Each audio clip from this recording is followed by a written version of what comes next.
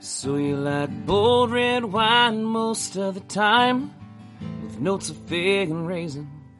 You like a cold brew and pitching horseshoes as the sun is fading. You like football games and dishing out nicknames, the Godfathers 1 and 2. With Not So Fast, we got 'em podcast. We like that too. We like that too. We like that too. We like that too. We like that too.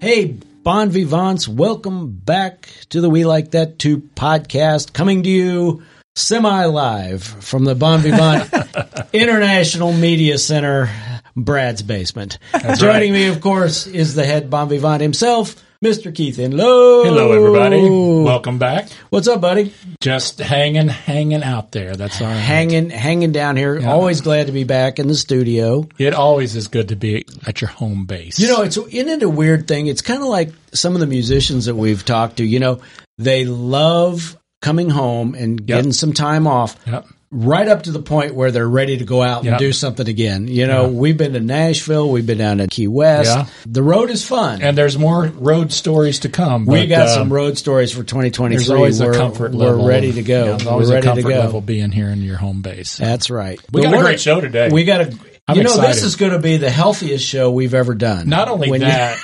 I got to admit, I'm not really sure what to expect today, but I'm anxious to hear about it. I have a feeling tomorrow you and I are going to be sore just from talking about this. Well, when these guests were proposed to us, I immediately said, "Oh yeah, I want to hear this story. Yeah, I want to hear about this." So this is exciting. Well, do you want to introduce them? And we've Enough done teasing. and we've done a little research. So I mean, it's going to be interesting. Yes, it's David and Pam Dykstra, Right. And they are hikers, and they have hiked parts, if not all, of the Appalachian Trail. Okay, yeah. 2,200 miles. Starts in Georgia, goes all the way up to Maine. Oh, wait a minute. I thought it started in Maine and went all the way to Georgia. Depends on who you ask. Well, you know, it's funny you should say that. Some of the stuff I was reading, they said, you know, when we started this, we kind of thought that everybody would go from north to south, and that evidently is not the case. Everybody goes I think that's the nice thing south to north. The nice thing about a trail, you can go either direction you want to, right? So, David and Pam, welcome to the We Like That Too podcast. welcome. Yeah, Thank you for thank having you. us. Thrilled to have you. Yeah. We're anxious, and we've worked on this a couple of times. This is with know- illness and travel. This has fallen through a couple of times, so we're glad to finally get in the Holidays. same room with Yeah. you. For those of you out there that do podcasts, and we've got friends that do podcasts, you know scheduling can be one of the most interesting parts of the most fun part is when you sit down and you do the show. Yeah. That is our best part. The not so best part is trying to get things arranged and, you know, all that kind of stuff can get frustrating. But Well, I'm glad it finally worked welcome, out. David, Yeah. Pam. We're glad to have you down in the Bon Vivant International Media Center. So. Is this your first podcast? It is. It's the first one being online on one anyway. Yeah. All Well, right. cool. All right. Well, cool. Good. We're glad to have you. We're glad to have you. How did you two meet? You know, we like those kind of stories. Match.com. Oh, really? Oh. He's the best thing I've bought off the internet. Oh, there may That's be gonna be a good, that might be the line of the show right That's there. on my resume now. No kidding. Well, that's good. You know, I have several friends who have met online like that. That's a happening thing nowadays. So, I think all my family has met that way. yeah. You know, at one time it kind of had a shady reputation, but Yeah, I it think did. it's become current operating procedure in today's world. So Well, Yeah, my mom met her second husband on the original OG kind of online dating. Yeah. She met him on an ad before there was internet. She met him on an ad, and they met that way. Okay. But everybody, my brothers met his wives, and I think Wives. I'm the most successful one. So I've got mine. We're three. We've been married for 3 years. So we're All right. we're Yeah. new, oh, very sort of. good. Yeah. all right. So, Pam, you're from, you said St. Louis. St. Louis you're from area. St. Louis, and you're from Columbia. Yes. So, Not too far away. That's not too far. I've been in Jeff City for some time. So, okay. it's been a while since I've lived in St. Louis. Okay, I got it. Yeah, I got it. it. So when you knew I each got other, it was just a little 40-minute hop back and Yeah. forth. So anyway, how long have you been in Jeff City then? Oh gosh,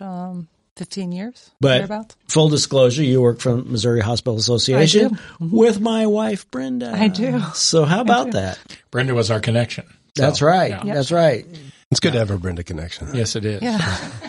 And David, tell us about your career. What do you do then? I am an accountant for the VA hospital. right. I've been there for 19 years, almost 20. Very good. Very good. And I never expected to be this way in my career when I was graduating high school, but here I am.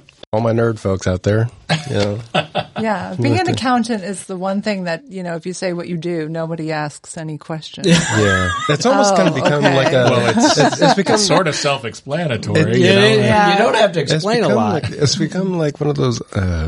It's taboo. Like you don't want to say what your real job is, and so you say you're an accountant. So you might be a stripper, so you say you're an accountant. So some people are like, you're an accountant. Yeah, sure. Like, Yeah, what do you really do? Yeah, He's nobody really said an confuse accountant. me for doing It's a anything cover else except for an job, huh? accountant. Yeah. All right. So it's Dave and Pam, it's my job to keep things on track on the program. We're going to do something different with our beverage today. We are. This is really outside the norm, but I am excited about it. Instead of one bottle, because this show is being produced in the middle of winter, we thought it would be fun to do a non-alcoholic beverage. We're going to do hot chocolate. Wow. Hot cocoa. Now, I went online and I researched a bunch of hot cocoa recipes, and there are some great ones out there. There are multiple ingredient recipes that would take you a long time to compile and make your own mix. I went the easy route and I went and discovered a gourmet hot cocoa mix. And this is called Silly Cow. It's from Silly Cow Farms in Vermont, in isn't it? Vermont. It's Wells River, Vermont. So the Silly Cow Farms family is really an interesting story. Started in 2008 and in 2013 developed their line to be gluten-free and non-GMO. And they have a reputation now of being all natural.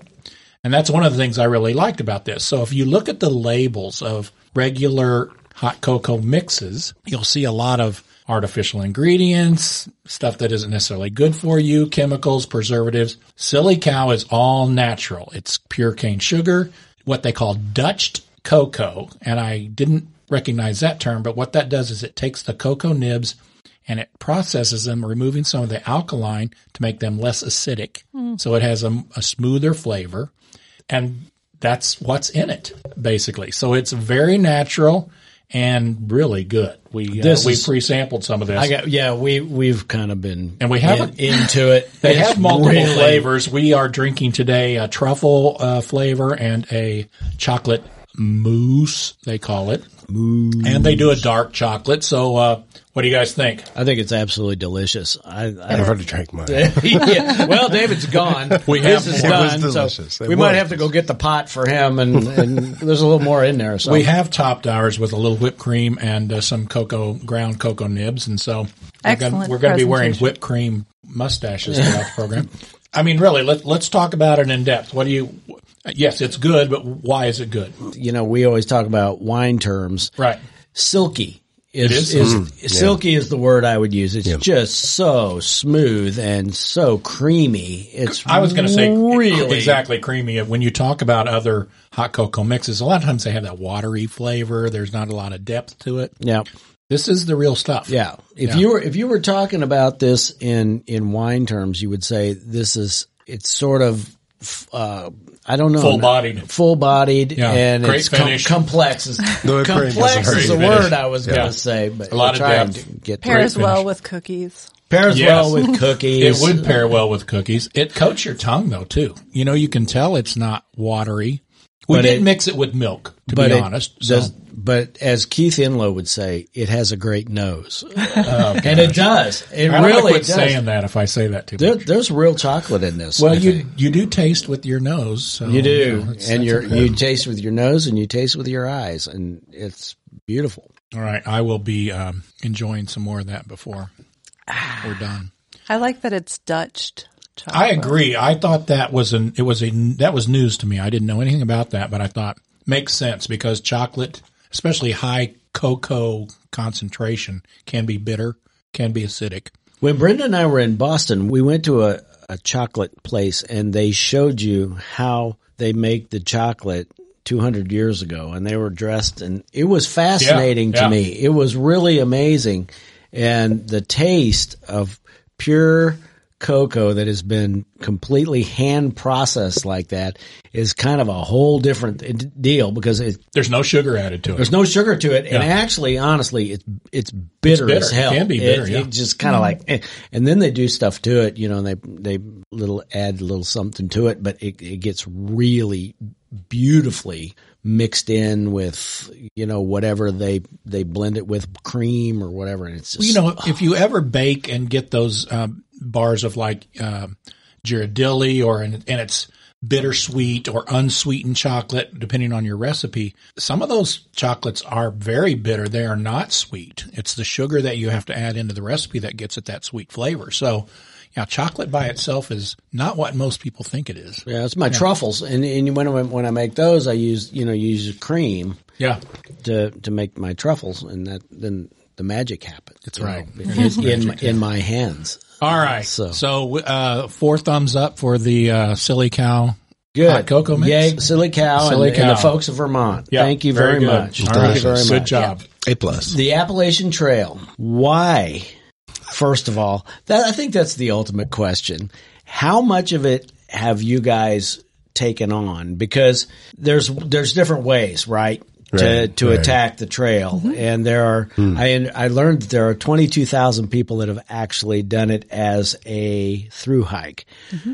Let's talk about it. How long? Altogether. 22,000 is what they came up with. That you mean all in one stretch? They did the whole deal, yeah, which takes. Wow. There's a register. They keep track.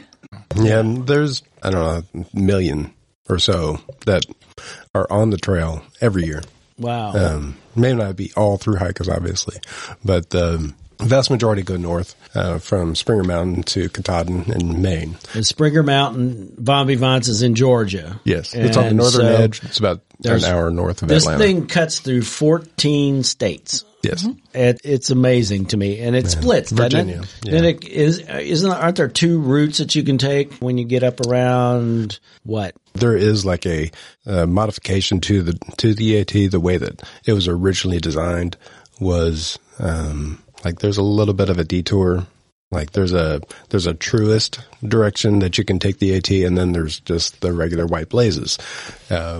I can't remember what parts of it might change, but I know that when I was going through the Tennessee area, when what you were talking about, where the Smokies is pretty much the dominant part of Tennessee and the North Carolina area, there is a lot of trails that we'll see that this is part of the originator's original design is going this direction. Okay. But the AT white blazes that we follow, you know, they'll go on top of, you know, this direction or that direction, and we'll skip the bypasses, and we call those kind of blue blazes right now. And I kind of tease Pam that sometimes when she likes to take her little blue blazes, she'll see any little rock or something like that, and I'm like, hey, stop blue blazing. We're trying to get to Katahdin right now. Well, I can imagine like a lot of nature trails, they have spurs and loops and things like that you can take little side roads and that kind of thing. There's vistas. But Pam, when he says blazes, the trail is marked, correct? Yes. And white blaze, they're marked at probably regular intervals. Sometimes. Well, you think I'm going pretty much the right way, but they are marked. Yes. So you're not going to be wandering off. Hopefully, I mean it's the longest marked trail in the world according to the. I didn't know that. Yeah, that makes sense. Yeah, it is. It's definitely the oldest in America. I mean, I think it was like 1920s or something like that when it was official, and it's hard to get that kind of land. But the PCT and the CDT are longer, but the AT is more, you know, elevation changes, and I think that and the PCT and the CDT they're much more designed for large amounts of, you know, maybe even cattle you're at a high elevation, but you're going to maintain that high elevation for the majority of the trip. Okay. Can you have pack animals on those trails? You can. So the PCT is Pacific Coast? Yeah, Pacific then Crest. Pacific Crest Trail. Pacific Crest. And what was the other one you mentioned? The Continental Divide Trail. Continental and the Divide. CDT. Okay. Okay. They both start in Mexico or Canada, and they go to the opposite direction. Okay. All the way north and south. Okay. The PCT is pretty hard. The CDT is not very well defined. If you're within, maybe 100 yards of the trail, you'll be on the official trail. There is not a lot of markings for it. You're pretty much glued to your electronic device, or if you've got a really good map. Yeah. I'm not that talented with a map, but yeah. And the AT is popular enough, and it's got a lot of white blazes. It's very well maintained. Can't say enough for the people that they have adopted certain sections. Like you've got the Springer Mountain, the Georgia Appalachian Club. They've taken off a section of it, and they make sure that there's no trees that are blocking the way or any kind of landslides or anything like that that's blocking it up. And that's why you also get a change in the distance of the AT a lot. Every year it kind of gets a little bit longer because they don't want people taking the same route. Okay. If one part of the trail has become a little bit too hard because or the land is becoming too worn out, they'll reroute the trail around that. So when I first started in 2018, the trail was 2189. So now it's over 22, I think. No, they gave us 20. Yeah, they gave me 22 is what we looked up. But how much of it did you do the first time when you went down on the trail? So I started. Yeah, Pam started long before I did. Actually. Oh, you did, Pam? Yep. Yeah. So my daughter's with us today. She's 11, but when she was a little bitty old thing, I carried her around in a baby backpack. And so she was my first hiking partner. Although she didn't really do much. She didn't help much? No. She didn't carry any kind of weight. No. But anyway, the baby backpack was good until she was 40 pounds and she barely fit. I mean, I had to squeeze her shoulders, into the thing. And I really wanted to experience the Appalachian Trail, and I took her with me, and she was at the 40-pound mark. I mean, I look back at pictures now and it looks just so ridiculous because she was so big. But I saw the thru hikers, a few of them while I was doing, just a day hike, in the Smokies. And I thought, my God, my pack's more than theirs. I can do this. Yeah. I could totally do this. Yeah. So it was always sort of in my mind, to continue that. So you guys have hiked the whole thing at different times, or no? Not the whole Not the total thing. Yeah. All right. So how many trips and how much of it have you done? I started in 2018, and I've done bits and pieces, about usually a couple weeks every year. I'm on mile marker 700, so every year that I go, when I come back, I pick up wherever I left off, and I go for another week or two. So you can do about 100 miles every week. Yeah. So I guess I've done about 7 weeks worth by the time you add it all up. Wow. Yeah, We're a third of the way. Yeah, we're right inside Virginia right now. We're about 100 miles north of the Virginia border, right next to Roanoke 2.0. Yeah. So That's you call will it. do it in sections. You will start at the beginning point, and you will Lashing. say, we're going to go this far, and then that's going to be it. And then we're going to come back, and you're going to, and there, because there are places in and out of the trail that you can go in and you can start. There's trailheads. Trailheads, right? They're really road. remote. They're like down some gravel road really far in the boonies, and Yeah, a lot of parks. All right. So let's talk a little bit of logistics. Since these trailheads are remote, how do you do it? Is it like floating on the river? Do you have someone take you, drop you off, and pick you up at the takeout point? Yes. Okay. So you don't park your car and leave it for a week. So the way Sometimes. way we do it is, so like I said, it's about 200 miles because I go 2 weeks every year. So I guess about where we're going to end up. It's about 100 miles on the first week. So I park about 100 miles north of where we got off last time. And then there's shuttle drivers all over a lot of areas, especially if it's a popular area. So we stopped off at what's called Dragon's Tooth, and it's also near McAfee Knob. And that's kind of a popular place. It's a very scenic area. And so we got off there last time. A really good friend of Pam's lives near there. Pam's friend picked us up, and she dropped us off where we parked our car about 100 miles prior. and that works out really well. When I get to the trail, I will park my car about 100 miles up. We'll hike up to my car where I've got my resupply of like maybe food, maybe some medical equipment, or Sure. and then we'll hike up another 100 miles, and then we'll have somebody shuttle us back down. Back to the car. Okay. Cool. Yeah. All right. It is a little bit like a float trip. Like a in float that trip, aspect. You 'cause gotta you've gotta get get back- logistics for putting in and putting out, or you got to get back to where you were. Yeah. Yeah. They call it lashing. It's Okay. a long ass section hiker, and it's I tell you what, I mean, God bless You know, those I thru-hikers. can already tell there is a language all its own of this Yeah. of this There hobby. There You got to is. learn all the verbiage and stuff. Yeah. Yeah. Then you get a hiker name. You get your hiking name. That's the thing. I've gone by pull tight for the majority of my hiking time. Pam's is moonshine. Hers is a lot more interesting than mine. So you earn your hiker name somehow. Like someone will give it to you on the trail for whatever I can reason. see Inlo and I's being moonshine. I'm not sure. I'm not sure how did you come about your It's Why don't you not tell what us you that think. story? Yeah. So when I went on my first hike with David, it was our first night. And so we'd hiked, 6 miles or so, and it was about to storm. And we were kind of at the top of this mountain, which is not where you really want to be when a storm is going to happen. But there was not a lot of time to go down or whatever. So we set up our tent really quick, and there was a shelter kind of close by, but it was full of Boy Scouts. I mean, full of Boy Scouts. So there was no room there for us.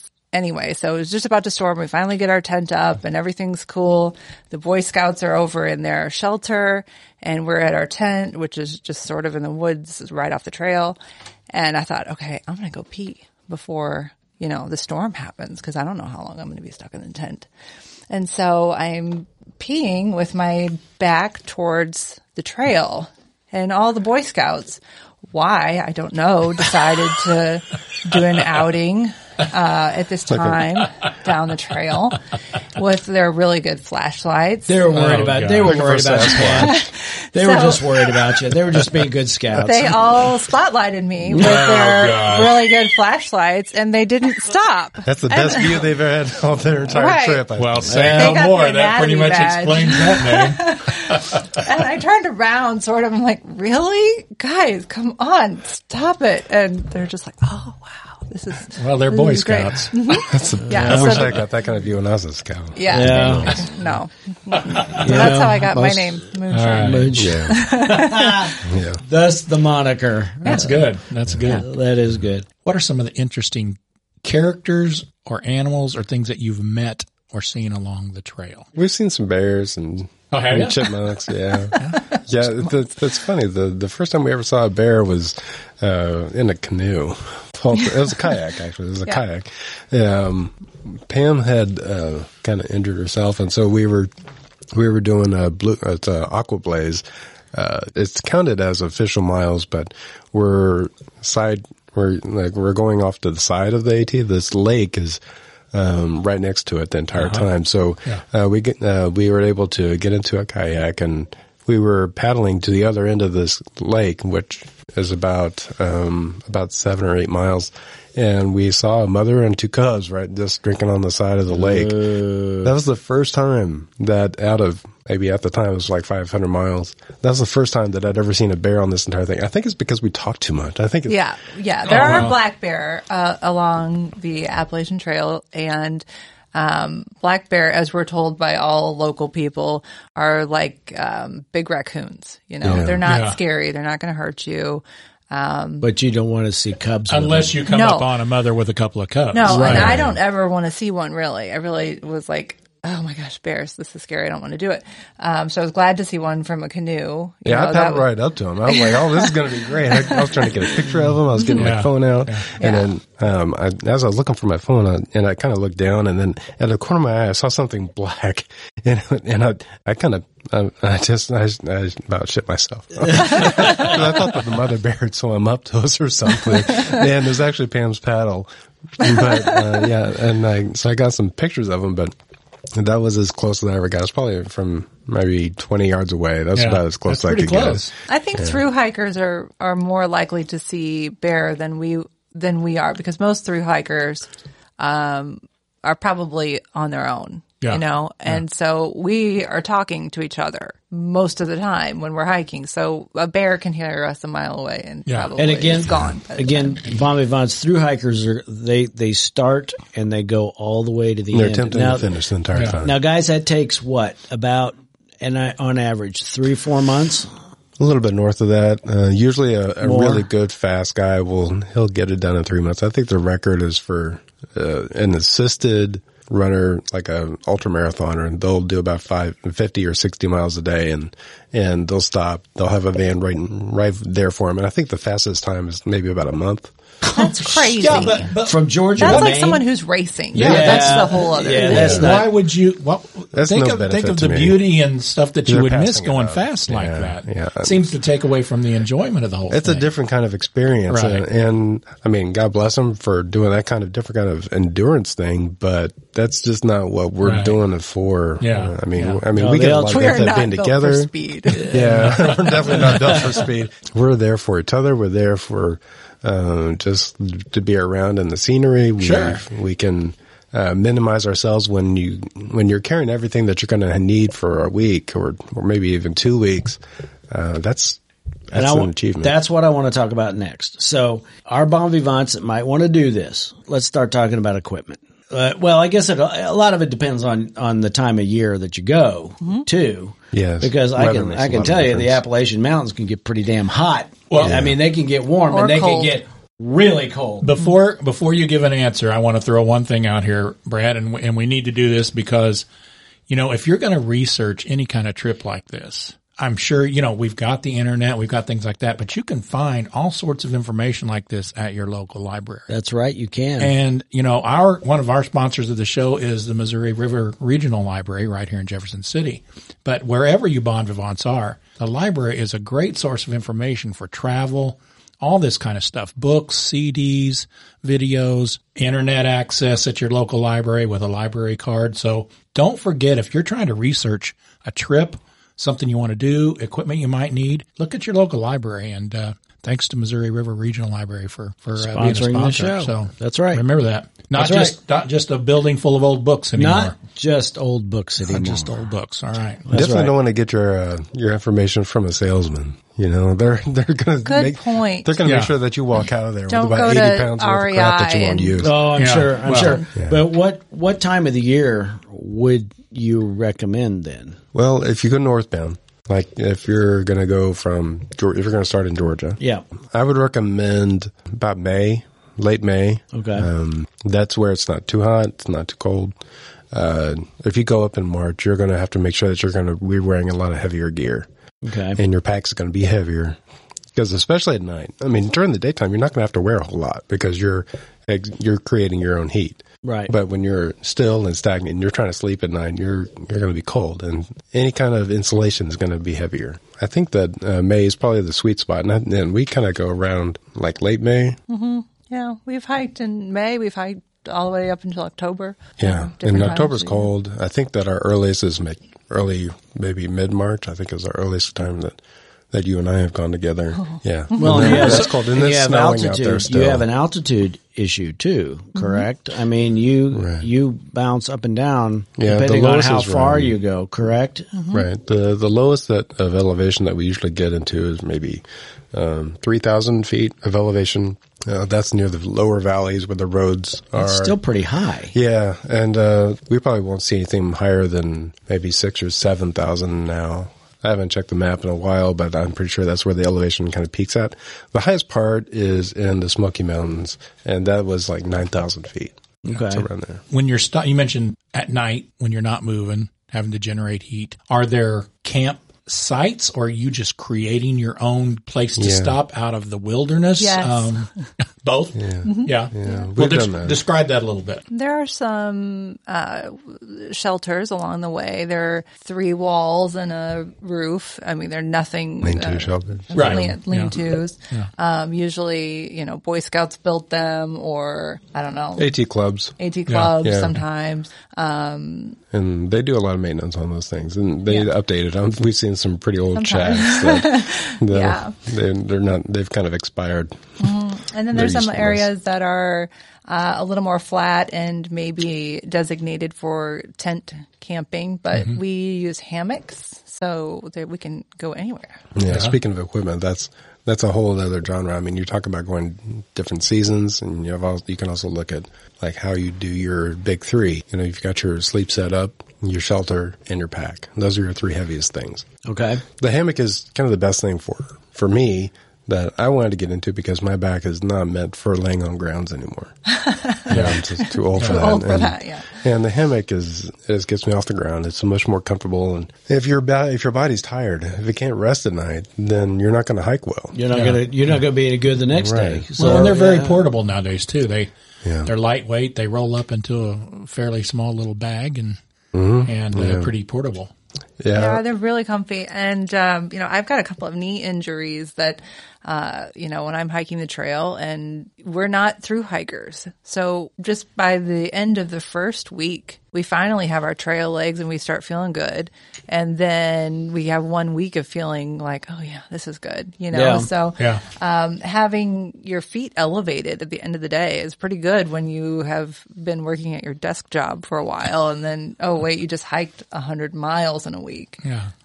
Having your feet up sounds let's talk about that, Pam. Let's talk about calorie intake and calorie burn, because you're burning a lot of calories if you're walking all day long. I can guarantee you're burning 10,000, 10,000 calories. You can eat everything. Yeah, I don't really pay a lot of attention about I don't watch my weight that much as far as I think I burn probably 3,000 or 4,000. I'll probably burn about 3,000 or 4,000. I walk at the Katy Trail, and if I do 5 or 6 miles over there, that's burning about 1,000 calories.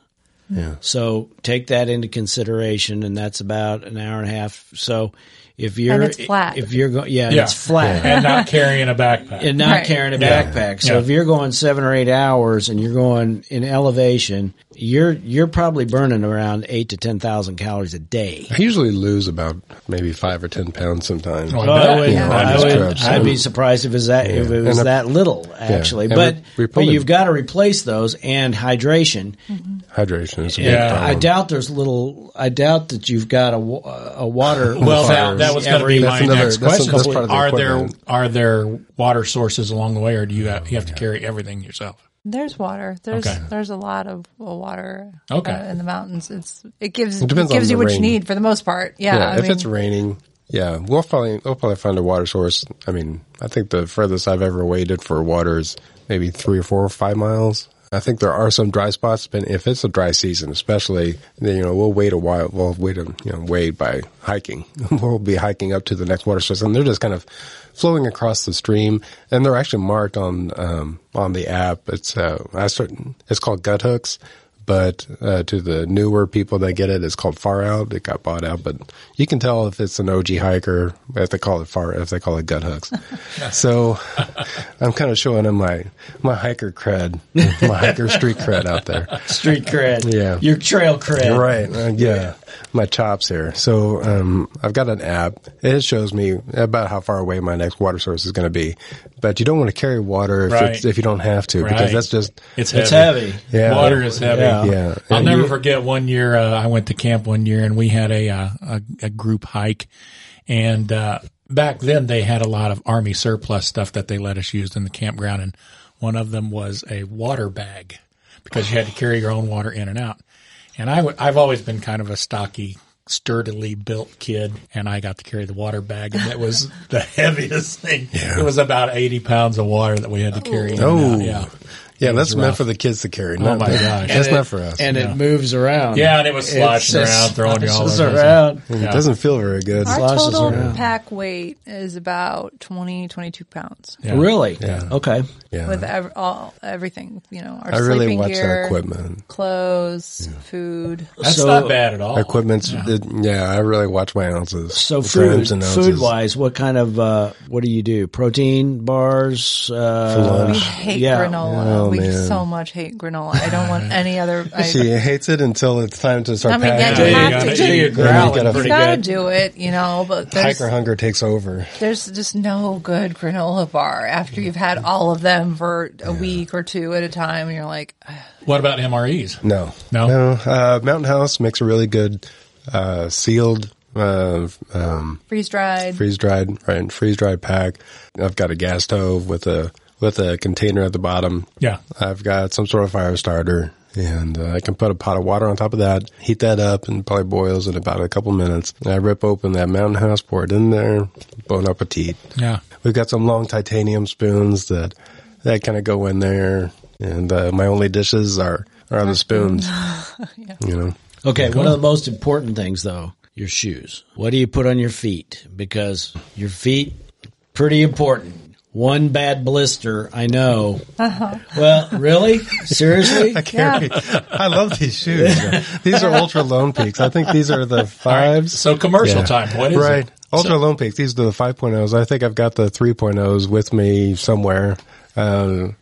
Say it again. Ultra? These are Ultra Lone Peak is the Lone Peak. brand. Okay. Lone Peak, And, okay. and Ultras is the manufacturer. Okay. And, Okay. Yeah, They're really wide. That's Yeah, one they have thing a that big you toe don't box. see with other, sort of tennis shoe looking shoes. I mean, those really let your toes spread out. Yeah. So you're getting good grip. They've got good tread. Yeah, I love. It's not a hiking boot. Nobody wears hiking boots. If you saw a Really? hiking boot, it'd Really? be weird. Oh yeah, they're too heavy. Yeah. That's Yeah. the best thing about them is the toe box, like Pam said. Yeah.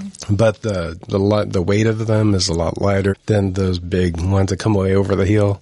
I've seen guys hike in flip flops. Yeah, No. They're like 20 years old. No, and stupid. Crazy. Yeah. But I mean, But I mean, you bust one toe, you're miserable and done. Yeah, I Yeah. think that's why you see a lot of guys they call them the Virginia Blues. Most guys don't last. When they go north, they don't last longer than Virginia. Well, one of the things unfortunately. marathoners hate is as the worst thing that can happen. If you ask a marathoner what's the worst thing that can happen, they say, I get what they call an immediate blister. Yeah. And it almost puts you out. Yeah. There's all kinds of bad stuff that happens to you physiologically when you run a marathon. Yeah. But one of the things they said is the worst is somebody brought up to me one time, they said, if you rub your wrist and with your finger and just rub it like that for 2 straight hours, it's going to start to really hurt. That's exactly what happens in your shoes. Yeah. And when you're pounding it, and they said, man, you get one blister and Well, it can take you down. That's why in the military they're always so Anal about your about feet. your feet, Yeah. taking care of your feet. An Yeah. an army moves on its feet, and especially infantry. And that, at least back in the day, it may not be the case now. But I would almost argue that the most important thing that you put on your foot is your sock. yeah, Well, yeah. Because the shoe's great, but if you're not wearing wool socks, then you're really just setting yourself up for a hard time. So I know that our bon vivants are going to want to know this, but how many miles do they have the porta pots set up for you? Wait a minute, we've already gone every through second. the moonshine story. I think that's been answered, hasn't it? it? Was kind of answered. Sort Every of. foot is another bathroom. But I take it you Every have tree. some Yeah, responsibilities every tree, every for your bush. own. There's maybe been 5 potties, and they're so gross.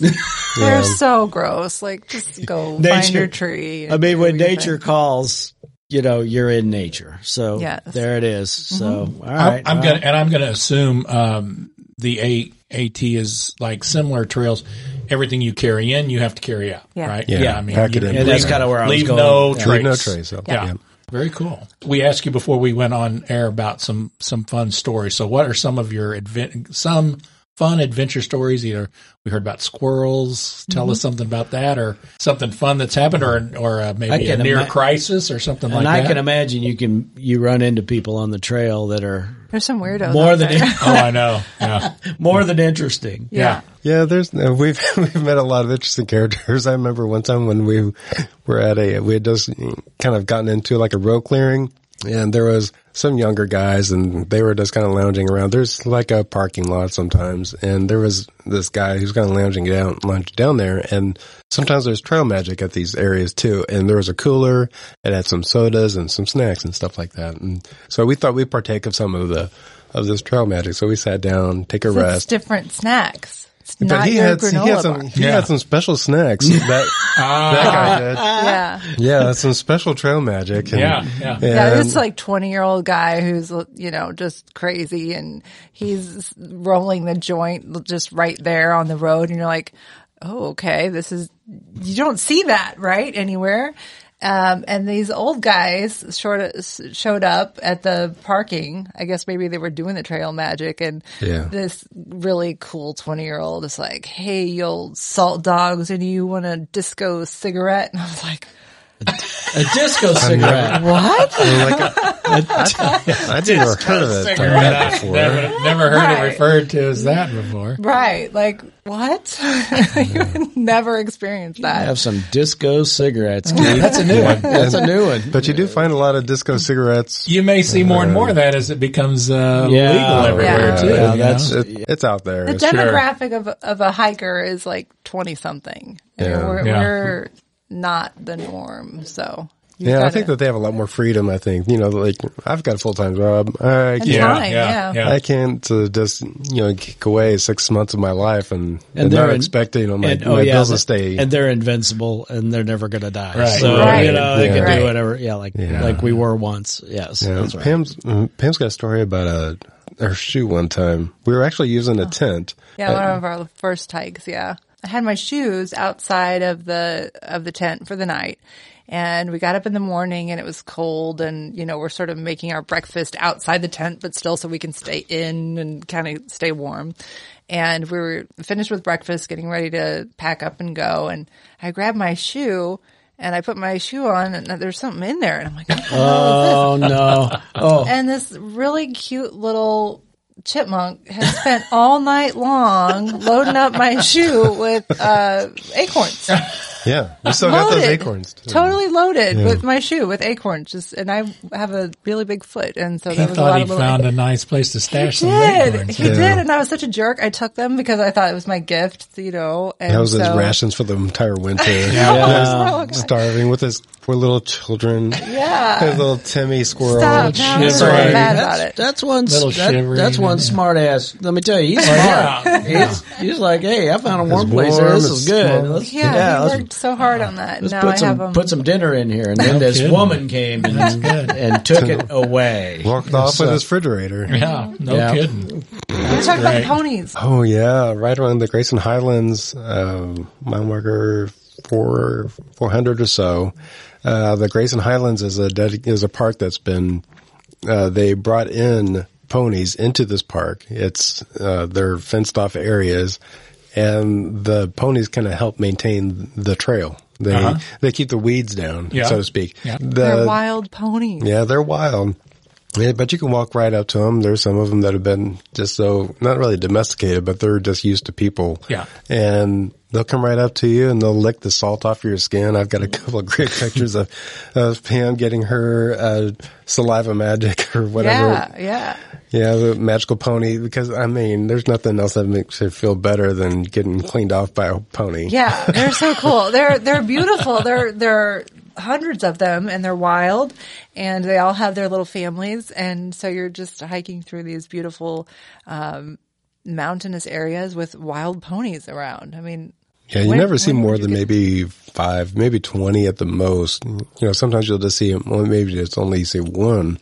But there's 2 shelters in that area, and there's a good chance that you might wake up with a pony licking on you.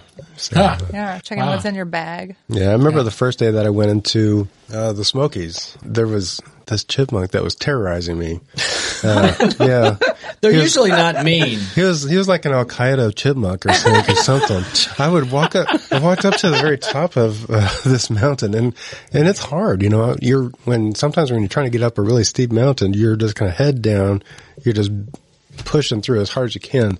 And I finally got up near the top, and all of a sudden this leaf explosion and this chipmunk just started screaming at me. and he just bolts down the trail a little bit, and I can see where he went, but he scared the crap out of me. I walked a little bit further, and again, that chipmunk just explodes like all of us, like I freaked it out. I'm like, you leave me alone, damn thing.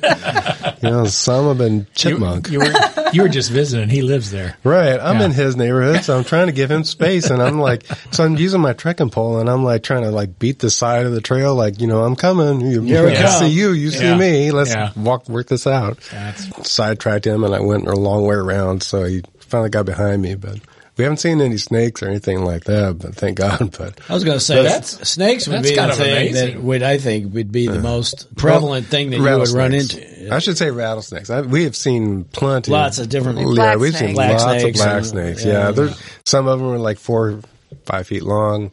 We saw a couple of them that were fornicating together. Right in the middle of the trail. Like we needed to give them some privacy. And I was like, at that time, I think we were actually on our way down to a hostel. And I'm like, the hostel was going to close. I think that they actually served food there at the hostel, and they were making the food for us, but we had to get there in like 20 minutes. And these to get the shuttle, and there was these 2 snakes that were just having a good old time together. But I'm like, come on, guys, wrap it up. We've got to get down this trail. I've got a hot meal waiting for me right now. Wrap it up. Let's go. Yeah. Sometimes the trail, is wide, and you could come off the trail a little bit to go around or whatever. And then other times it's on a really steep mountainside and there isn't anywhere to go left or there isn't anywhere to go right. The deer that almost, got me. Yeah, I think we were having just a lunch break, which is basically just the protein bar or something like that. Yeah. And we were sitting on a steep side, so we actually had our feet just hanging over the side of the trail. It was bear hunting season. Yeah, and we had been hearing the dogs barking. I don't think that they were they weren't shooting them, but they were letting their dogs run and they were letting them tree those bears or whatever. And we had been listening to the dogs barking and running around, I guess, chasing bears. And we're kind of glad that the dogs were out there because they were kind of keeping the bears not looking occupied. for me. Yeah. The bears weren't worried about me. They were worried about the dogs, so that's fine. All of a sudden, I heard Pam just scream, and she jumped up on her feet. And when you're hiking, you don't jump. I mean, you don't move you're very tired. fast. You can't. You got the hiker waddle. You kind of. So I see her jump up, and there's probably the biggest buck I've ever seen, probably 12, 14 points, and he was bolting right up the side of the mountain. At me. Yeah. And I grabbed my poles and I just started clanging them together and I'm screaming at him, go somewhere else. And he saw us, went just a few feet past us. And I mean, he's coming straight towards us. He is being chased. And he comes right up between me and her. He kind of makes a U-turn and goes down the other side of the trail. And about 5 seconds later, there's this old coonhound that's barking and sniffing and barking and sniffing. And you could hear his nose going at it. And I'm like, dude, you're not even on the right species. I was going to say, his owner won't be happy with that. They're not supposed to chase deer. No, he had it all wrong. Yeah, he was doing real good, but as far as tracking, I mean, I could tell that he knew exactly where that deer went, but he didn't know the difference between a deer and a bear. So anyway, when we got to the bottom of that mountain, there was these old guys in an old pickup truck, and it looked like it had a bunch of dog boxes on it. And we told them, I think your dog's lost. I think he doesn't know what a bear looks like. That's funny. Well, this has been great. You can probably tell stories all day long. This is good. We need to probably move on to the third section of the show, and we're kind of looking forward to this one. Yeah, this will be good. This will be fun. 3 top picks. And 3 top picks category for this show is 3 top movies that inspired you to travel. If you see the movie, you want to go there. That's right. Well, or you want to go anywhere for that matter. Because one of mine is not specific on a location. So here's what we do. We'll let you guys go first, and we'll just go around the table one at a time. We'll make 3 rounds. And this, again, doesn't have to be rated number 1. These are your choices and why they're your choices for the 3 top movies that inspired you to want to travel. Okay. Let's say Into the Wild was one that I really enjoyed. That is a story about a college student who just didn't want to go the path that he felt that he was supposed to by society or by his parents, you know, to go to college and get the right job and marry the right person. And he ended up just sort of ditching his car and all his cash, and he went off to Alaska. Yeah. And Based on a true story, right? Yeah. So No spoiler alerts. Not a happy ending. No. But very interesting movie. yeah. It depends on how you look at it. Well, I he lived guess, the life that he wanted. I to. guess I so. like From that Yeah. standpoint, yes. Well produced, well acted, really good movie. Into the Wild. Yeah. Yeah, you kind of took mine. That was one of mine. That's all right. Oh, we do double this all the up time. all the time. Keith That's and I all right. don't talk. I knew that she was going to. Keith and I don't talk about ours some either. I overlap. figured somebody would have that one, so it doesn't surprise me. I knew we'd have some overlap. All right. So what's yours, David? I don't really have a good movie, but it's called Walk in the Woods. But Yeah. I would Robert give Redford and Nick Nolte. Nick Nolte. Yeah. Yeah, I saw that movie. I would give it about out of 10. I'd probably say it's accurate, maybe 5 out of 10. I don't think the bear, like the way that they show the bears in that, I'm like, bears are not going to come at you like that. Yeah. I mean, I've had bears. I think I've had a bear come into our nearby camp area When we're sleeping. when they're sleeping, and they're just looking around for Just whatever want something to eat. They're whatever curious. snack you left Yeah. over. Yeah. As far as realism goes, and I mean, like we were talking about earlier, like preparing for it. So Well, movies have a tendency to do that. They it looks they're real exaggerate heavy. I things feel sorry sometimes. for those guys if that's what they actually did. I mean, that's a lot more than what you're. I mean, that's Yeah. Well, my first one is a little outside the norm. It's the and it's more than one movie. It's a series of movies, and it's the 007 James Bond series. And as a kid, when I was watching these movies, because he travels to all these exotic locations in Europe and Asia and all over the world with these spy adventures, and so it really intrigued me that, I'd like to go see these places someday. And sometimes the storylines were even written around a location or something like that. So the Bond series, and did we double on that, Bradley? Looks like it. That's all right. That's okay. Well, why did you have it on there? Well, me too, because I've always thought that the Bond movies were almost travelogues into themselves and the places that they did. So shall I pontificate just a little bit? If you must. Because here's some of the places. Okay, London, world is enough. Right. And several of the places, several times that they were in London because, that's where the home base is. Where the home base is. Scotland, Skyfall. A lot of the Scottish Highlands they've filmed. Italy, Casino Royale. There's a bunch of them. France, of course, Diamonds Are Forever. There's all kinds of Bond movies in France. Istanbul, Turkey, from Russia to Love. Egypt, that great thing with the Luxor and everything, and Jaws, and that was incredible scene. Japan, you only live twice. You've got the little mountain, and it was great. The Bahamas, they used a lot. I know. There was a lot of them. In fact, New Orleans. I've been to Doctor's Cave Beach. Oh, have you? That was in Jamaica. That was in Jamaica. Yeah. New Orleans, Live and Let Die. They've got a jazz funeral right there in the beginning. India, Octopussy, and Thailand is one of the best ones. Yeah. Where you've got those great big things that come out of the water, and they've got the beach, for, Man with the Golden Gun. Right. That was gorgeous. Like I said, they travel all over the world for those movies. I had that one too. That was El actually Camino. The El Camino Trail in Europe that's pretty beautiful. If you want to see the countryside, the El Camino Trail is pretty good. It's probably one of the older trails, and it's a different kind of lifestyle for those. I mean, they've got established places. You don't really just kind of little villages and stuff along the way, right? You're so good. All right, it's your all's turn. All right, number 2. So when you're talking about James Bond, and you're right, there are some really good locations. So there was a TV show that I watched several years ago that I think Ricky Gervais produced called An Idiot Abroad. Oh, yeah. Have you seen that? Yeah. Where he sends his I've heard of it, really but I haven't seen grumpy friend Carl to all these exotic places.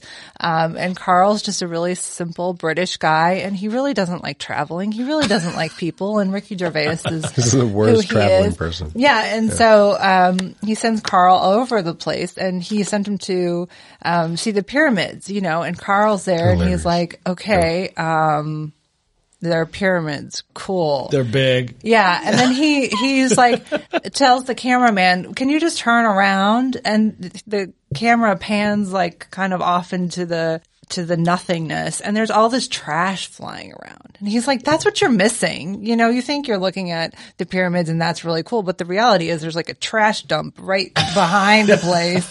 And so I just thought it was kind of funny. You know, it's a different spin on a travel show, and it doesn't necessarily make you want to go there, but I don't know. I'm going to have to look that up. It's really funny. I've seen some episodes of that. It is pretty funny. Yeah, it is pretty funny. All right, David, did she take yours? No. Okay, she was right. But I'm glad she said that. I like Jeremiah Johnson.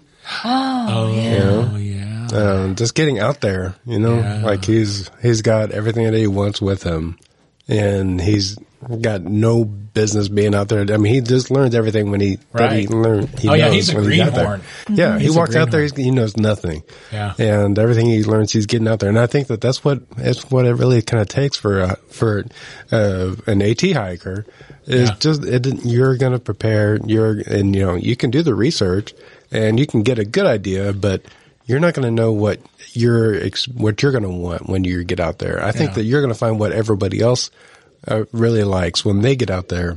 But everybody walks out there with about 40 pounds on their first day, and then about 10 pounds later, they're going to say, I don't really need this. Yeah.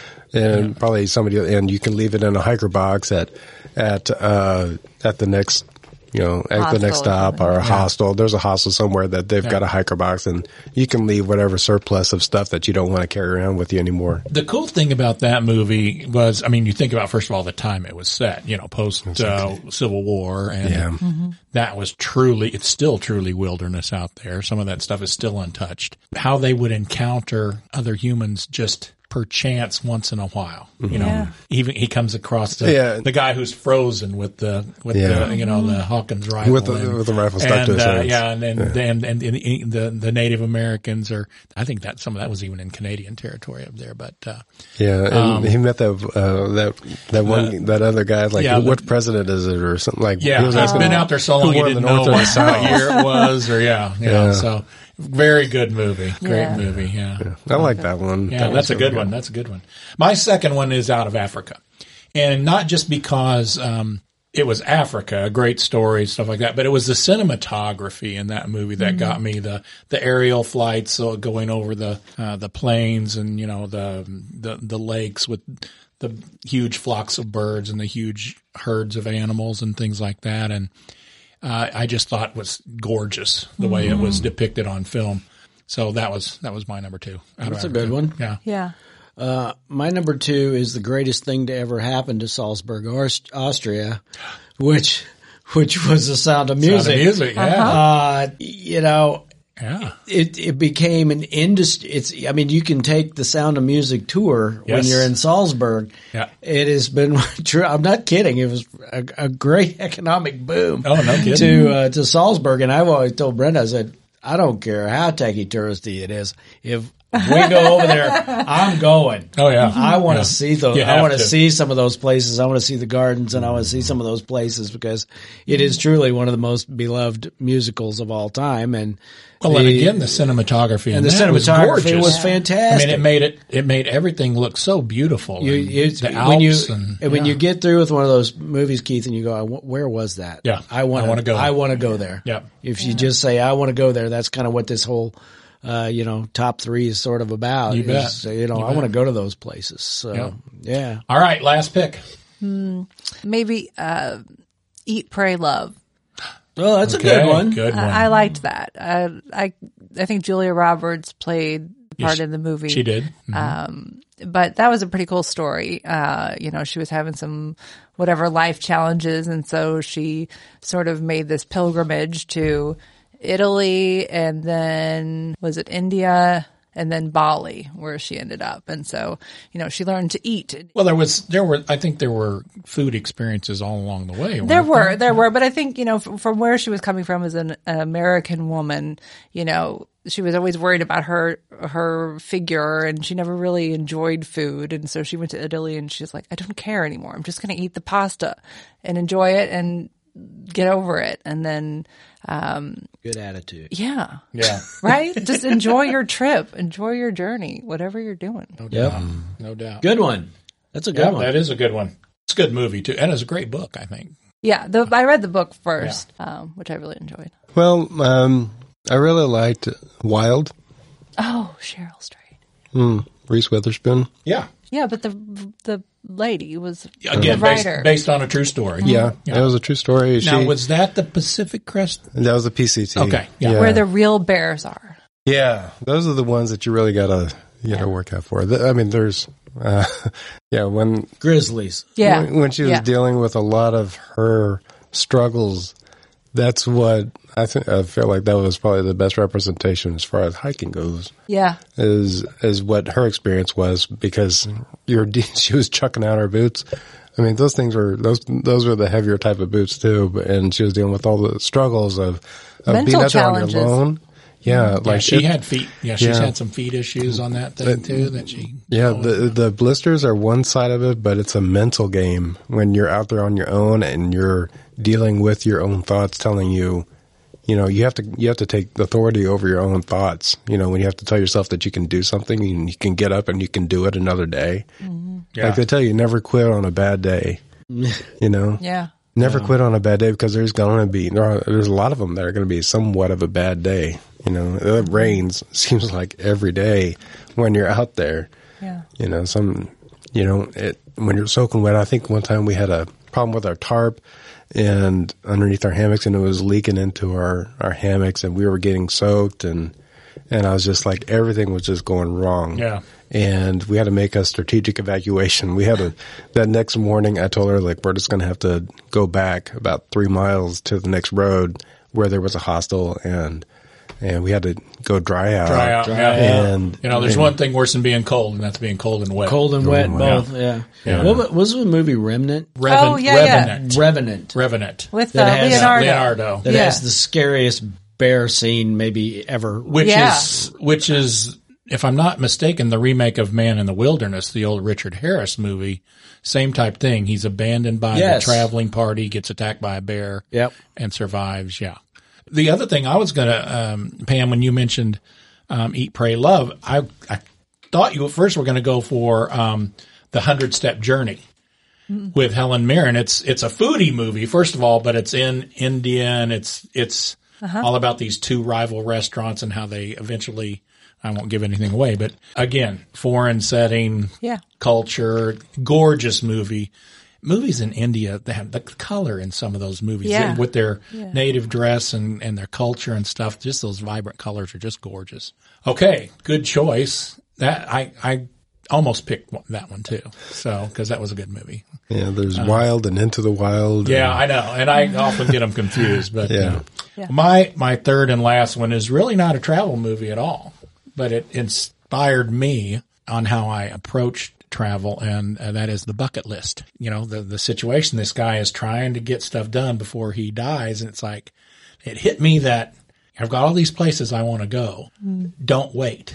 Mm-hmm. Don't wait. Yeah. You need to go. You need to go. You need to do it. And I think my wife and I have really sort of changed our attitude about doing stuff that we've always talked about doing, instead of just, we're not going to wait. We're going to try and do it as much as we can while we're able, and while we're able to enjoy it. Yeah. I mean, we do travel some, and I often see people older than ourselves who may be past the point of being able to enjoy it to its fullest because they're not capable of doing things that they might have done when they were younger. So, remember that old couple that we met one time? Well, I shouldn't say that, but they were probably in their, I would say, careful, careful. At least 30 years older than me. How about that? I'll say 30 years older than me, and they were, because I'm way older than Pam. Way older. Oh, like decades. And and they were this older couple, and they were actually coming the opposite direction. They're going south, and they were just this married couple that she had always wanted to be a thru hiker, and so they were just doing it very, very slowly. They were in their 70s, and their trail names were Vintage And Yeah, 57. She was like, I'm a little bit spicy. Yeah. And his name was Vintage, and I can't remember the story, but they were real cute. That's funny. Yeah, they were, she loved to talk too, but I think it was more of her dream to be the hiker, but it was just his dream just to be with her outside at the same time. Well, bucket list, I think, certainly changed my approach to travel and how we want to do as much of it as we can while we can. It's a good one. Yeah. But my last All right, one, Bradley. my last one is it's an old classic, Roman Holiday. If you've never been, I've always wanted to go to Rome, and they've got these great scenes, where they're buzzing around on their little Vespas and they've got the Colosseum and the Trevi Fountain, and you're just like, I want to go do that. It's all there. You can see it. That looks great. Yeah, Rome is cool. And it's it's a funny story, and the two of them I think are great in the movie. And there's a couple honorable mentions. One's real current, Emily in Paris. Now, whether you like it or not. So that's a Netflix. Is it Netflix series? Yeah, and I don't even know. And that's one Netflix series. That's one that Kay Enlow and I are going to talk about in a future podcast, because he and I are going to do a Yours Truly here before long, and that's going to be one I want to talk about. Okay. But that aside, they've got great cinematography of Paris. Mm-hmm. Yeah. And there is just some really wonderful Parisian cinematography that goes on in the city, and you're like, well, whatever you think about the story, the location is good. Sure. And the only other one that I was going to talk about was Mamma Mia, which was my gosh. If you don't want to go to Greece, You don't want to go to the Greek if you don't want islands to go to the after Greek that. islands after seeing Mamma Mia, There's something wrong There's with you. something wrong. Wow. And all those Greek ladies are going to come out and they're going to sing to you. They're going to feed you. And they're going to feed you. Just the colors, the color of the water, those blues, those Mediterranean blues. Oh my gosh! Again, that's a great choice. Whether it's your Great favorite film or not, the setting you cannot argue with. We've talked about this before, Brad. Those movies, you can tell when they're making those movies, you can tell they're having a great time. They are having so much fun, and it's got to be because of the setting. Oh well, absolutely. It's just like we are out here in the sun, Are you on the kidding? water, singing and dancing, and we're having the time of our life. What better place could you be? Let's screw up some takes so we can stay. Let's botch this tape so we can stick around for a while. Over. Yeah. Great choice. So, well, guys, what an interesting story you have. I mean, I think first of all, we appreciate your coming on the program. Our pleasure. And, I think it gives everybody something to think about. Absolutely. I hadn't really given it much thought before we heard about your story. And you your don't adventure. have to go to the Appalachian Trail No. to enjoy No. the outdoors. There are, the parks trail nearby for systems us. that we have around the United States, wherever you bon vivants might be, go outside, put on these shoes, You bet. which evidently are a great thing. So And, I'll tell you one thing. I heard on the radio this morning an interview with a guy whose goal is to hike all of the trails, the state trails in Missouri. There are 91 of them, and he's well into the 40s or 50s, I think. He said he wants to see a bear. That's his goal, but he wants to see it far enough away that the bear doesn't see him, but he can still take a picture. Fat chance. I don't think And he said that Missouri is third or fifth in the nation as far as the number of trails that we offer for hiking. A lot of them are in the south. Yeah. Yeah. The Ozark Trail goes from St. Louis till near Springfield. And that one, it's kind of broken up a little bit, but it's a long one. I think it's over 300 or 400 miles. Yeah. Yeah. Well, and the Katy Trail has gotten to be one of the most famous as far as East to biking, west, yeah. biking east to west. It goes all the way across. So then what's the one they're doing, There's a kind of a parallel one that's going south. yeah, and I south can't remember of us the name of it, here, but it's another deserted rail line that right. is going to go east to west Yep. primarily. Yep. Rails to Trails, isn't that what it is? It call could be. Yeah. It's the Rails to Trails program. So that's that.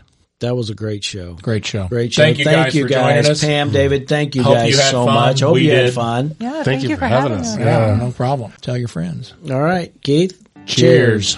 We Like That Too is produced as a labor of love for the enjoyment of bon vivants everywhere. To get information about our bottles and links to our guests, go to our website, WeLikeThatPodcast.com. Tune in to new episodes by subscribing on Apple, Spotify, and other popular streaming apps. Please remember to rate, review, and share. And be sure to follow us on Instagram and Facebook at We Like That Podcast. So everybody, hey, remember the numbers. 1 bottle, 2 good friends, and 3 top picks, because we like that too. We like that too. We like that too. We like that too. We like that too.